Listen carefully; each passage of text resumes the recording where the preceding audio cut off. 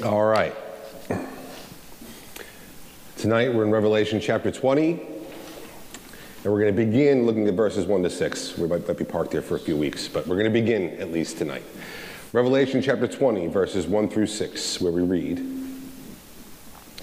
"Then I saw an angel coming down from heaven, holding in his hand the key to the bottomless pit and a great chain. And he seized the dragon, that ancient serpent, who is the devil and Satan, and bound him for 1,000 years, and threw him into the pit, and shut it and sealed it over him, so that he might not deceive the nations any longer, until the 1,000 years were ended. After that, he must be released for a little while. Then I saw thrones, and seated on them were those to whom the authority to judge was committed. Also I saw the souls of those who had been beheaded for the testimony of Jesus and for the word of God, and those who had not worshipped the beast or its image, and had not received its mark on their foreheads or their hands. They came to life and reigned with Christ for 1,000 years. The rest of the dead did not come to life until the 1,000 years were ended. This is the first resurrection. Blessed and holy is the one who shares in the first resurrection. Over such the second death has no power, but they will be priests of God and of Christ, and they will reign with him for 1,000 years. It's the word of God. Let's pray. Heavenly Father, we thank you for your word. We thank you after a few weeks off, Lord, that we're able to come back together to seek you in your word, Lord, to begin this final vision cycle, Lord, to get to the description of our eternity. Lord, we're just so thankful to you, God, that you've shared these things with us, Lord, that you've given us eyes to see you, minds to know the truth. And we just pray, Lord, that you would bring us ever closer to the truth and closer to you. Pray we work that through your word tonight. In Jesus' mighty name, amen. All right, so tonight we finally begin the seventh and final vision cycle in the book of Revelation. So I think a brief review of the previous 6 cycles is in order so we can understand what's going on here in the 7th. I promise brief. The first vision cycle was chapters 1 to 3. The risen and glorified Christ appears to John and gives 7 addresses to 7 churches in Asia Minor, which represent the universal church and every local church of all time. And Christ addresses the time between his 2 comings, giving warnings about what we will face, about how we'll be tempted to stray from the truth and from our witness, and he exhorts us over and over again to persevere by looking to our final reward, living bodily in his presence for eternity. The second vision cycle went from chapter 4 through 8, verse 5, and John is taken to the heavenly throne room where he sees the elect of all time, represented by the 24 elders, around the throne of God worshiping. We saw the scroll with the 7 seals, and that scroll that the Lamb, who is Christ, opened, we saw as the history of time once again between Christ's 2 comings. We saw the gospel must be spread until the end. We saw the reality of life in the world, in the here and now, things like war and death, persecution for God's people, and all of this we saw will continue until Christ returns to bring final salvation for the elect and final judgment for the wicked. It was in the seals we also saw the 144,000 who were sealed by God, and they represent the elect of all time, because when John looks to see who these people are, he sees a great multitude from every nation, tribe, people, and language. Then the third vision cycle that went through the end of chapter 11 was the 7 trumpets. We saw that the trumpets represent temporal judgment on the powers of darkness and on the wicked in the here and now. And we saw that this judgment happens as the church takes the gospel to every people and nation, reclaiming the world for Christ in this age. In the trumpets, we also saw the 2 witnesses that represent the message of the gospel carried by the church. We will do that until Christ is just about to return, and then we'll be persecuted in an unprecedented way. There'll be the great apostasy from the visible church, and the Antichrist, working in Satan's power, will believe he has won the war, but then Christ will return, and he'll win his and our final victory. The fourth vision cycle, chapters 12 to 14, we saw the reality of a spiritual war that's ongoing between Christ's 2 coming. It began with the whole history of redemption and the eviction of Satan from heaven at the fall, and then his complete expulsion from heaven at Christ's first coming. And that's why Satan focuses on the church and makes war against us. And we saw describe the 2 sides of the war. On one side is Satan, the fallen angels, the 2 beasts of worldly power and false religion, and those that worship the beast. We saw they were those that took the number of the beast that represented their remaining in their state of sin and rebellion and choosing to be on that side of the war. On the other side are Christ, his holy angels, and the 144,000, the elect of all time who are sealed with the name of Christ and God as opposed to the name or number of the beast. And we saw the end of the war, the harvest of the earth that represented the resurrection and rapture, than the harvest that represented the final punishment as the wicked were trampled in the winepress of the wrath of God. Next was the fifth vision cycle, chapters 15 and 16, and this section depicted in some detail the final judgment through the 7 bowls of God's wrath. We saw the elect caught up in the air with Christ, having conquered the beast and its image, and then we saw God work it out so all of his enemies would gather against him, so he could with one final blow defeat them all, and that was the Battle of Armageddon, or the Battle of the Mount of Assembly, which we saw as the final spiritual battle that will take place at Christ's second coming, which he'll win decidedly. Now, what we just finished last time was the sixth vision cycle, chapters 17 to 19. That was where we saw the prostitute, that is the world, spiritual Babylon, over against God's people in the time between Christ's two comings. We saw Babylon fall and the world mourn. We saw the marriage supper of the Lamb for the elect, and the final judgment of the wicked when Christ, his angels, and the elect return with him in judgment. And now here we are in the final vision cycle. This cycle focuses on the defeat of Satan and the eternal state of the elect. Now the first 6 verses, we talked about this in our very first study, the first 6 verses of chapter 20 are the issue when it comes to someone's view of the end times. So much so that the different views are labeled based on one's interpretation of 1,000 years spoken of here. Now let's review those views again quickly. We've been going through the book of Revelation from an amillennial point of view. The word means literally no millennium. And what that view believes is that there is not a literal 1,000-year reign of Christ, but that these verses, like the rest of the chapter and the rest of the book, are symbolic. The 1,000 years are actually the time between Christ's two comings. There's the postmillennial view that does not believe in a literal 1,000-year reign either. The difference is that postmillennials basically say the church will achieve this worldwide golden age where Christian ethics will define society for a period of time, maybe a literal 1,000 years, and only after that Christ will return. There is the historic premillennial view that reads these verses very literalistically. It says that Christ will return, resurrect the saints, reign on earth for 1,000 years. Then Satan will attack one more time, at which point he'll finally be destroyed. The wicked will be resurrected and thrown into eternal punishment, and the new heaven and the new earth will be created. This view, as we've seen, may or may not include the idea of a 7-year tribulation period that precedes all of this, and if it does, some say the rapture happens before, during, or after the tribulation, depending on their view. Finally, there's the dispensationalist view. This is the view that most of us are most familiar with. This is the most common view in non-reformed evangelical churches. This is the view that believes the premillennials do, but adds in that God will redeem the nation of Israel wholesale during a 7-year tribulation. They believe the church will be raptured out of this world before the tribulation begins, and it believes that there are parallel but distinct destinies for the nation of Israel and the church.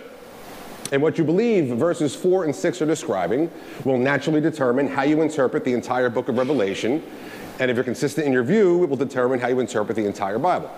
Now, we're not going to go back and go over all the issues with these views, but I just want to point out one more time that none of these views, regardless of what they claim, none of them interpret the book of Revelation literally. None of the views believe that the beasts in chapter 13 are actual monsters like Godzilla. None of them believe the mark of the beast is simply a name or a number marked on people. They all believe it represents something else. None of them believe chapters 17 and 18 are speaking of a literal woman sitting on a monster or even literal Babylon. Add to that the fact that the Bible nowhere speaks literally of a 7-year tribulation period, and everywhere speaks of one second coming of Christ, where both the final salvation of the elect and the final judgment of the wicked happen together, and we realize it's very dangerous to base an entire doctrine on 2 verses of the Bible. George L. Murray said this of either of the premillennial views. He said, "What's confronting us here is that no one can read the whole Bible without discovering an inkling of this doctrine until he arrives at the 3rd from last chapter of the Bible. If on coming to that chapter, he gives a literal interpretation to one sentence of a highly symbolical passage, he'll then find it necessary to retrace his steps and interpret all the teachings of the Bible in a manner agreeable to this one sentence. The recognized rule of interpretation is to interpret an obscure passage of Scripture in light of a clear statement. In this case, clear statements are being interpreted to agree with the literal interpretation of one sentence from a context replete with symbolism." Now, I have throughout this study tried to interpret the book of Revelation based on other clearer passages of the Bible to build a cumulative and consistent case for amillennialism. So we need to keep everything we've already talked about in mind through the first 19 chapters as we finish out the book. Now tonight, for Revelation 20, there are a few preliminary things to cover. First, these final 3 chapters of the Bible are meant to be a mirror image of the first three chapters of the Bible. Genesis 1 to 3 tell us of the first heaven and earth, the first husband and wife, and the judgment pronounced on Satan. Revelation 20 through 22 shows us the judgment executed on Satan, husband and wife being the church and Christ, and the new heaven and earth. In the opening three chapters of Genesis, you have the creation of all that is. Included in that is the creation of man, the creation of woman, who was taken literally out of man's side, and the natural design of God for marriage between them. Then you have the fall of Satan and of man. We see that sin and death are brought into the worlds, the creation is corrupted, and judgment and salvation are promised by God. Here in the last three chapters of the Bible, we have the final judgment that God promised on Satan and on sinful man. We have the salvation of those God has called, and they are married to the bridegroom whom they have been joined to. We also have the new creation completed in an incorruptible new heaven and new earth. Whereas Genesis tells us in the beginning, God created the heavens and the earth was without form and void, and darkness was over the face of the deep, that's the waters, and the Spirit of God was hovering over the face of the waters. Here we're told, then I saw a new heaven and a new earth, for the first heaven and the first earth had passed away, and the sea was no more. God fulfills his original design for creation in these last chapters of the Bible. And we see that death, rather than being brought into the world, is taken out of the world. Sin, rather than being brought into the world, is completely destroyed. In fact, when we get to our eternity with Christ, sin won't even be a possibility anymore. And if the church is called the New Jerusalem here, we see it symbolically built on the foundation of the apostles, with the entrances being the 12 tribes of Israel, shows us that this, the ultimate end, the new heaven and new earth, is the point and the purpose of the whole of Scriptures. Salvation history points us throughout to our final and eternal state, which is pictured first by the Garden of Eden. And we'll see similarities between the new heaven and new earth and the original Eden. In particular, the tree of life, which man, through sin, was forbidden to eat and live forever after sin. Genesis 3:22, the Lord God said, "Behold, the man has become like one of us in knowing good and evil. Now lest he reach out his hand and take also the tree of life and eat and live forever." And as we know, he was expelled from the garden. Here in Revelation 22, we read, "The angel showed me the river of the water of life, bright as crystal, flowing from the throne of God and of the Lamb, through the middle of a street of a city. Also on either side of the river, the tree of life, which is 12 kinds of fruits, yielding its fruit each month. The leaves of the tree were for the healing of the nations." Just as in Eden, we're told there flowed a river, here in the new heaven and new earth, there flows a river. Just as in Eden, there was a tree of life, here, there are multiple trees of life. So this final vision cycle in the close of the Bible reverses the curse and presents us with a higher and fulfilled and incorruptible version of what Eden was. We'll read, "No longer will there be anything accursed, but the throne of God and of the Lamb will be in it, and his servants will worship him." All that God creates points us to him and to this. As the psalmist says in Psalm 19, "The heavens declare the glory of God, and the sky above proclaims his handiwork." All of it that God created. The delineation between night and day in Genesis 1, the heavenly bodies in Genesis 1. These all find their fulfillment in his presence in the new heaven and the new earth. They will see his face, and his name will be on their foreheads, and night will be no more. There will need no light of lamp or sun, for the Lord God will be their light, and they will reign forever and ever. That's first. Second, I want to take a look again at verse 4 of chapter 20. John says, "Then I saw thrones, and seated on them were those to whom the authority to judge was committed. Also I saw the souls of those who had been beheaded for the testimony of Jesus and for the word of God, and those who had not worshipped the beast or its image, and had not received its mark on their foreheads or their hands. They came to life and reigned with Christ for 1,000 years. Forgetting the millennium problem for a moment, let's talk about those who come to life and reign with Christ. The question is this the promised resurrection the Bible talks about throughout? Like we've seen Daniel talk about, and Paul talk about, and Christ himself talk about. Let's read a little further. He says, "Then I saw thrones, and seated on them were those to whom the authority to judge was committed. Also I saw the souls of those who had been beheaded for the testimony of Jesus and for the word of God, and for those who had not worshipped the beast or its image, and had not received its mark on their foreheads or their hands. They came to life and reigned with Christ for 1,000 years. The rest of the dead did not come to life until the 1,000 years were ended. This is the first resurrection. Blessed and holy is the one who shares in the first resurrection." So we see here this is called the first resurrection. But the question is this talking about a bodily resurrection from the dead for believers? Well, let me ask you another question before we answer that. Let's read the rest of verse 6. "Blessed and holy is the one who shares in the first resurrection. Over such, the second death has no power. They will be priests of God in Christ, and they will reign with him for 1,000 years. We see here the first resurrection is contrasted with the second death. Is the second death being discussed here speaking of physical death or of spiritual death? Well, it's talking about the resurrection of the wicked and their eternal punishment. We'll see a little later. Then death and Hades were thrown into the lake of fire. This is the second death, the lake of fire. And if anyone's name was not found written in the book of life, he was thrown into the lake of fire. So here, the second death are people being thrown into eternal torment. The question is this a physical death being spoken about? No, it's spiritual death being spoken about. And this second death is being contrasted with the first resurrection back in verse 6. Blessed and holy is the one who shares in the first resurrection. Over such the second death has no power, but they'll be priests of God and of Christ, and they will reign with him for 1,000 years. So, John is comparing the first resurrection with the second death, and they're both speaking spiritually. Right? This is not speaking of the physical bodily resurrection of the elect. And we know that because Paul, in a very clear didactic letter that he wrote, tells us this in 1 Thessalonians. For the Lord himself will descend from heaven with a cry of command, with the voice of an archangel, and with the sound of the trumpet of God, and the dead in Christ will rise first. There's the resurrection. Then we who are alive, who are left, will be caught up together with them in the clouds to meet the Lord in the air, and so we'll always be with the Lord. We've covered this. The physical resurrection precedes the rapture. It happens before the rapture. So if this is speaking of a physical resurrection, then one thing we know for sure is that we cannot say the rapture happens before Revelation 20, verse 4.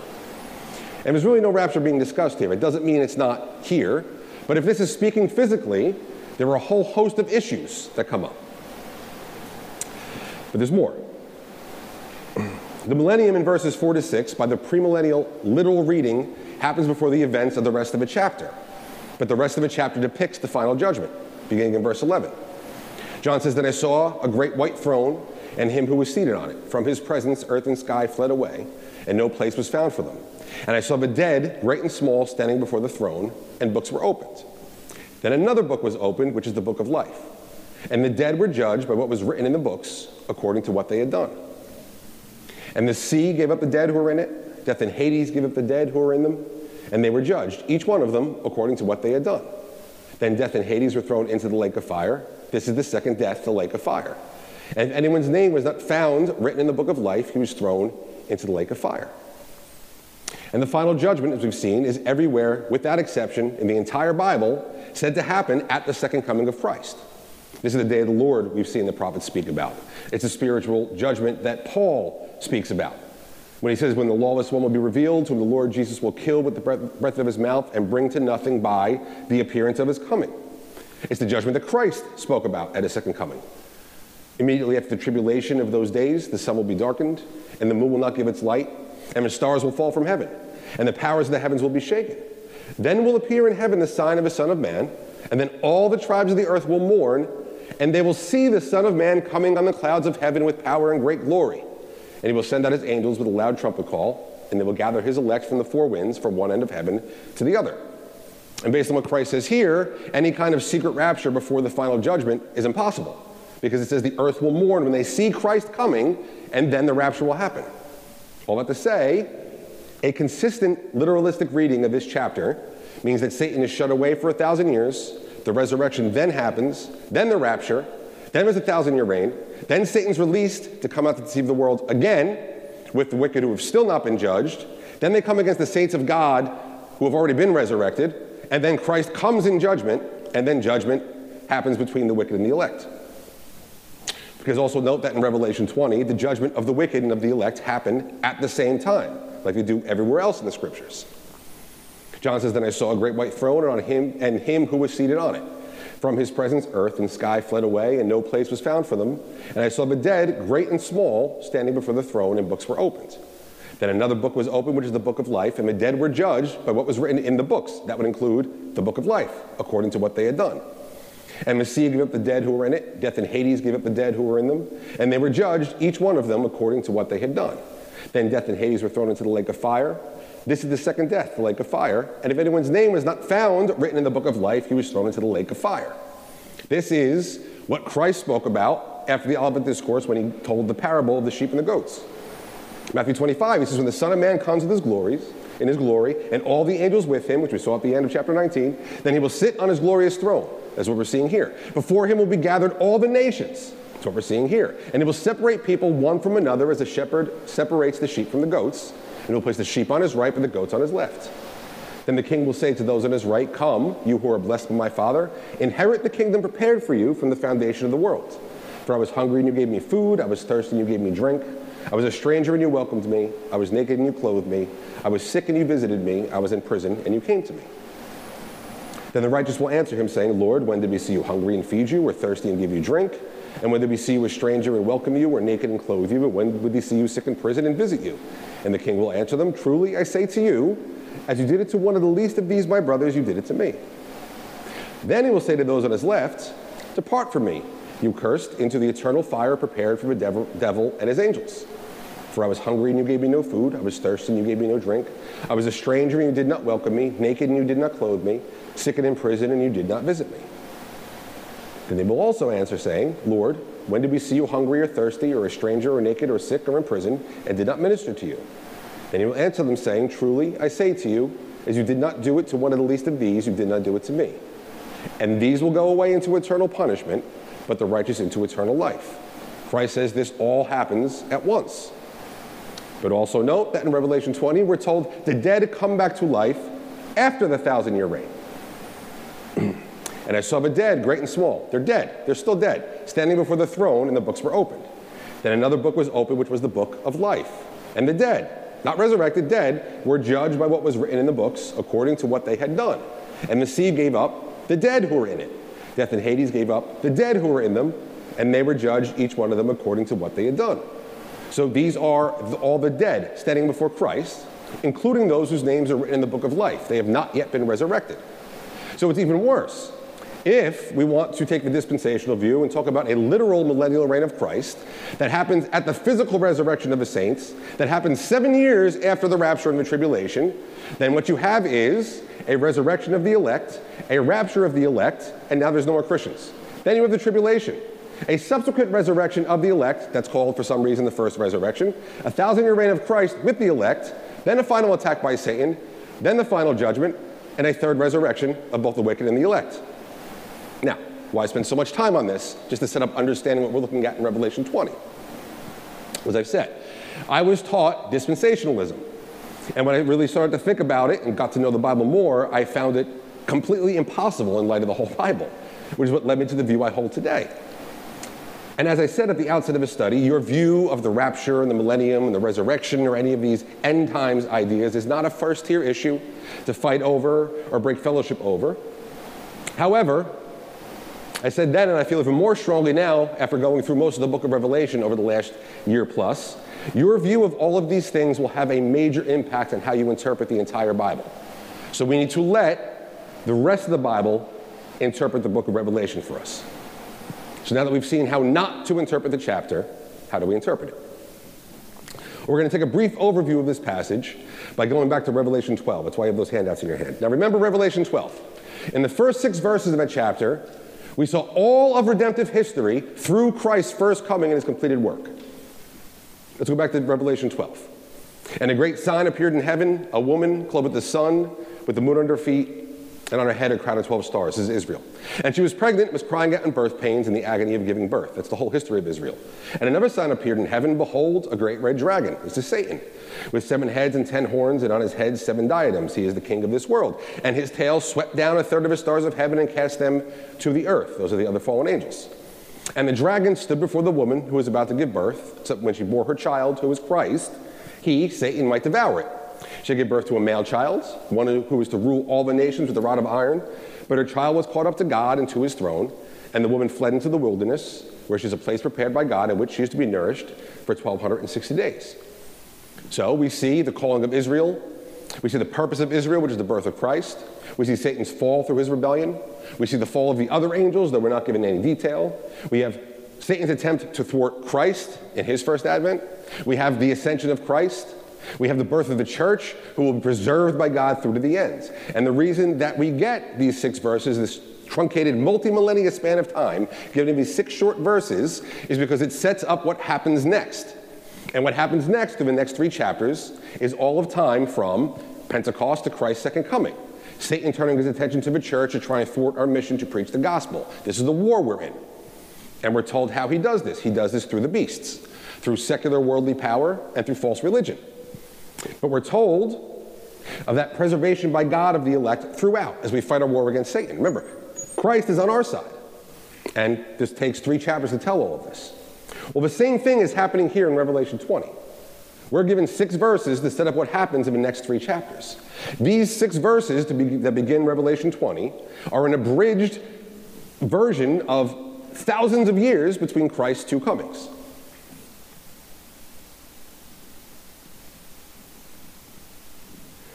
Let's read them again. Then I saw an angel coming down from heaven, holding in his hand the key to the bottomless pit and a great chain. And he seized the dragon, the ancient serpent, who is the devil and Satan, and bound him for 1,000 years, and threw him into the pit, and shut it and sealed it over him, so that he might not deceive the nations any longer until the 1,000 years were ended. After that, he must be released for a little while. Then I saw thrones, and seated on them were those to whom the authority to judge was committed. Also I saw the souls of those who had been beheaded for the testimony of Jesus and for the word of God, and those who had not worshipped the beast or its image, and had not received its mark on their foreheads or their hands. They came to life and reigned with Christ for 1,000 years. The rest of the dead did not come to life until the 1,000 years were ended. This is the first resurrection. Blessed and holy is the one who shares in the first resurrection. Over such the second death has no power, but they will be priests of God and of Christ, and they will reign with him for 1,000 years. Simply put, this is what is happening right now. Right now in our lifetime, that's what's happening here in these 6 verses. So before we delve into the details next week, I just want to notice some parallels between this and the second half of Revelation 12. Okay? These are meant to parallel each other. These are telling the same story. And you have them there across from each other in those columns. Revelation 12:7 and Revelation 20, verse 1. We have, now a war arose in heaven, Michael and its angels fighting against the dragon, and the dragon and his angels fought back. Then in Revelation 20, we see that I saw an angel coming down from heaven, holding in his hand the key to the bottomless pit and a great chain. So, in both cases, our attention is directed towards heaven to see the spiritual reality behind what we see here on earth, what happens on earth in the time between Christ's 2 comings. We are pointed to angels, to spiritual beings, and these are both describing the same spiritual reality. Revelation 12:7-8. Now war rose in heaven, Michael and his angels fighting against the dragon, and the dragon and his angels fought back, but he was defeated, and there was no longer any place for them in heaven. Revelation 20 again. Then I saw an angel coming down from heaven, holding in his hand the key to the bottomless pit and a great chain, and he seized the dragon, that ancient serpent, who was the devil and Satan, and bound him for 1,000 years. In both of these, we see the angelic battle, and we see Satan's defeat, and we see his expulsion from heaven. Remember, that's what happened with Christ's finished work at his first advent. Satan was then at that point limited in what he could do. This is what the binding of Satan in Revelation 20 represents. This is the same thing. And this is where, for some reason, a lot of Christians hit a wall and bail out. Can we really define the time between Christ's 2 comings as a time of Satan being bound? Is Satan bound right now? Can we say that?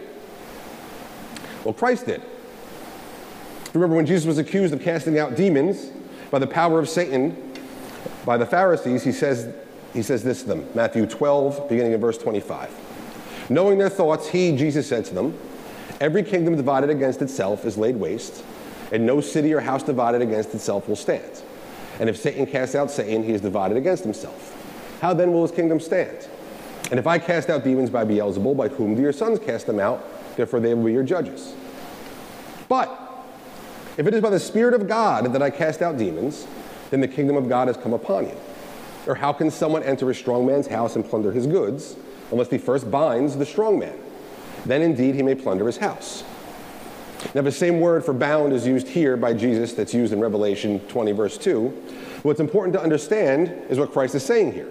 With his finished work, with his death, resurrection, ascension, and sending of the Spirit, Satan, who is the strong man, has been bound. And if you follow in our daily reading plan, you know the plundering of Satan's house, which is the world, is the mission of the church. The church are the plunderers of Satan's kingdom. In the power of the Spirit, we reclaim the world for Christ. And we've seen this represented a few different ways in the book of Revelation, but It's obvious if you follow the history of salvation from Babel to the day of Pentecost. And if you can't make that connection, I encourage you to do the reading plan next year. But even if you don't, you can see that Christ makes this connection multiple times during his ministry. Like in John 12, Christ says, "Now is the judgment of this world. Now will the ruler of this world be cast out. And I, when I am lifted up from the earth, will draw all people to myself." Satan is the ruler of the world. He will be cast out, same word used in Revelation 20, verse 3. He'll be cast out when Christ is lifted up from the earth, a reference to, I believe, his ascension. Either way, it's a reference to the work of his first coming being completed. But note what will also happen when Christ is lifted up, when he completes his work. He says, all people will be drawn to him. Well, this is what we have going on in Revelation 20. Then I saw an angel coming down from heaven, holding in his hand the key to the bottomless pit and a great chain. And he seized the dragon, that ancient serpent, who is the devil and Satan, and bound him for 1,000 years, and threw him into the pit and shut it, and sealed it over him, so that he might not deceive the nations any longer. And the inability to deceive the nations is the inclusion of the Gentiles in God's salvation since Christ's first coming. This is our word ethnos. We've looked at it a bunch of times. We cannot deceive the ethnos any longer. Satan is bound, so the church can plunder Satan's goods, which is the world. We can bring the gospel to the nations so souls can be saved. This is what Jesus is talking about when he says, "If it is by the Spirit of God that I cast out demons, then the kingdom of God has come upon you." Or how can someone enter a strong man's house and plunder his goods unless he first binds the strong man? Then indeed he may plunder his house. See, the kingdom of God being spread through the power of the Spirit, and by Christ's binding of the strong man allows us to plunder him. This is all talking about the same thing. This is like when Jesus said this of his ascension in John 16. Christ said, "But now I am going to him who sent me, and none of you asks me, 'Where are you going?' But because I have said these things to you, sorrow has filled your heart. Nevertheless, I will tell you the truth. It is to your advantage that I go away. For if I do not go away, the Helper, which is the Holy Spirit, will not come to you. But if I go, I will send him to you. And when he comes," it's the day of Pentecost, "he will convict the world concerning sin and righteousness and judgment. Concerning sin, because they do not believe in me." This is the world, the nations outside of Israel. "Concerning righteousness, because I go to the Father, and you see me no longer." That's the ascension. "Concerning judgment, because the ruler of this world is judged." And again, the judgment of Satan, his being cast out of heaven, or his being bound, is the coming of the Spirit that will spread God's kingdom and reduce Satan's kingdom on earth. These are all tied in with the finished work of Christ. We're told in Colossians 2 that he, Christ, disarmed the rulers and authorities and put them to open shame by triumphing over them in him. The writer of Hebrews says, "Since therefore the children share in flesh and blood, he, Christ himself, likewise partook of the same things, that through death he might destroy the one who has the power of death, that is the devil, and deliver all those who through fear of death were subject to lifelong slavery," that is, the nations outside of Israel. And this is what Christ does during 1,000 years. This is the time between his two comings. This is what some might call the church age. Christ reigns now over the world, and we reign with him as we conquer the world. This is the kingdom of God coming upon the world, as the powers of darkness are overcome through the power of the Holy Spirit. This is why after the 70 or 72, depending on your version, are sent out in the Gospel of Luke, which is a foreshadowing of the mission of the church to the Gentiles, also a reference going back to the giving over of the nations at Babel, this is what we read in Luke 10. "The 72 return with joy, saying, 'Lord, even the demons are subject to us in your name.' And he said to them, 'I saw Satan fall like lightning from heaven. Behold, I have given you authority to tread on serpents and scorpions, and over all the power of the enemy, and nothing shall hurt you.'" Jesus is referring to Satan's being cast out of heaven and the church's power to expand the kingdom by crushing the head of a serpent, by treading on powers of spiritual darkness. This is the binding of Satan. This is the restraining power of the Holy Spirit during the 1,000 years, is what Paul talks about in 2 Thessalonians. He says, "For the mystery of lawlessness is already at work. Only he who now restrains it will do so until he is out of the way." Well, this is what is happening in Revelation 20. If you look again, Revelation 12:9, and compare with Revelation 22-3 there on your chart. We read, "And the great dragon was thrown down, that ancient serpent, who is called the devil and Satan, the deceiver of the whole world. He was thrown down to earth, and his angels were thrown down with him." Revelation 20. "And he seized the dragon, that ancient serpent, who was the devil and Satan, and bound him for 1,000 years, and threw him into the pit, and shut it, and sealed it over him, so that he might not deceive the nations any longer, until the 1,000 years were ended. After that, he must be released for a little while. Note the description of Satan is the same in both passages. He is the ancient serpent who is the devil and Satan. He is thrown down to earth, and he is bound and thrown into the pit. These are the same thing. Now, we need to pay attention to what's going on here. All right? The earth and the pit are the same. Satan was expelled from heaven, not allowed back in heaven. That's why it's sealed over him. And the 1,000 years in Revelation 20 is the time that Satan is expelled from heaven and stuck on earth, which is the time between Christ's two comings. But in Revelation 12, Satan is called the deceiver of the whole world. In Revelation 20, we're told that during the 1,000 years, Satan does not deceive the nations any longer. Is this a contradiction? No. It's actually saying the same thing. When Satan is called the deceiver of the whole world, it is a reference to the whole world outside of Israel since Babel and until Christ's first coming. Now, Satan is still the deceiver of the world, but this is the world over against the church. Remember, Satan's primary weapon in this age is deceit. And the Bible is clear on who this deceit works on now that he has been bound. It works on unbelievers. Satan's power is only over unbelievers. In their case, the God of this world has blinded the minds of the unbelievers to keep them from seeing the light of the gospel of the glory of Christ, who is the image of God. Paul tells us this used to be us. We, the Gentiles, the nations, were once like this, right? In which you once walked following the course of this world, following the prince of the power of the air, the spirit that is now at work in the sons of disobedience. And Paul goes on in the book of Ephesians to describe how Christ has torn down the separation between Israel and the nations, and how all are now included in God's salvation. And once we are called by God to salvation, we are no longer under Satan's power and subject to his deceit. As Paul says in 2 Corinthians, he says, so that we would not be outwitted by Satan, for we are not ignorant of his designs. He's calling about becoming susceptible to Satan's deceit when we sin. Because we, believers, we are not ignorant of his designs. We are not deceived by Satan. And as we saw, the reference to the nations can also be translated Gentiles as speaking of the separation between Jew and Gentile being taken away. The nations that were left to Satan and the other false gods at Babel can now, by the power of the Spirit, see through Satan's deceit and come to faith in Jesus Christ. So Satan being bound in the abyss or being thrown down to the earth means he can deceive the world down here over against the church, but no longer the world over against national Israel. There's only one people of God. And these are those described in the next verses. Revelation 12, verses 10 to 11. John says, I heard a loud voice in heaven saying, now the salvation and the power and the kingdom of our God and the authority of his Christ have come. For the accuser of our brothers has been thrown down, who accuses them day and night before our God. And they have conquered him by the blood of the Lamb and by the word of their testimony, for they love their lives even unto death. And in Revelation 20, John says, then I saw thrones, and seated on them were those to whom the authority to judge was committed. Also I saw the souls of those who had been beheaded for the testimony of Jesus and for the word of God. And those who had not worshipped the beast or its image, and had not received its mark on their foreheads or their hands. They came to life and reigned with Christ for 1,000 years. And we see the parallels here. We see multiple times in the book of Revelation already, the entire church is represented as the martyrs, as the witnesses who die with Christ. This is what's being spoken about here. Those who did not love their lives, but rather loved Christ. And we see here the fall of Satan is the victory of Christ and of his people.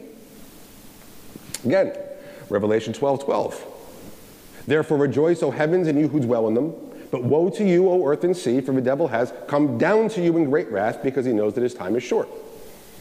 And in Revelation 20, verse 3, the angel threw him into the pit and shut it and sealed it over him, so that he might not deceive the nations any longer, until the 1,000 years were ended. After that, he must be released for a little while. So we see in both cases there is a time limit.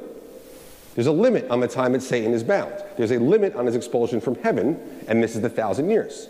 This is why Christ tells us to always be ready for his coming.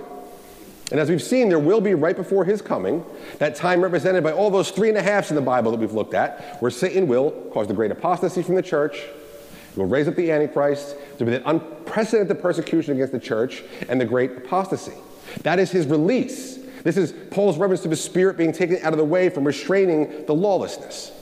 So we see the parallels here. This is how we need to understand these first 6 verses. These first 6 verses cover the entire time between Christ's 2 comings. This was just introduction. We'll actually get to each verse next week.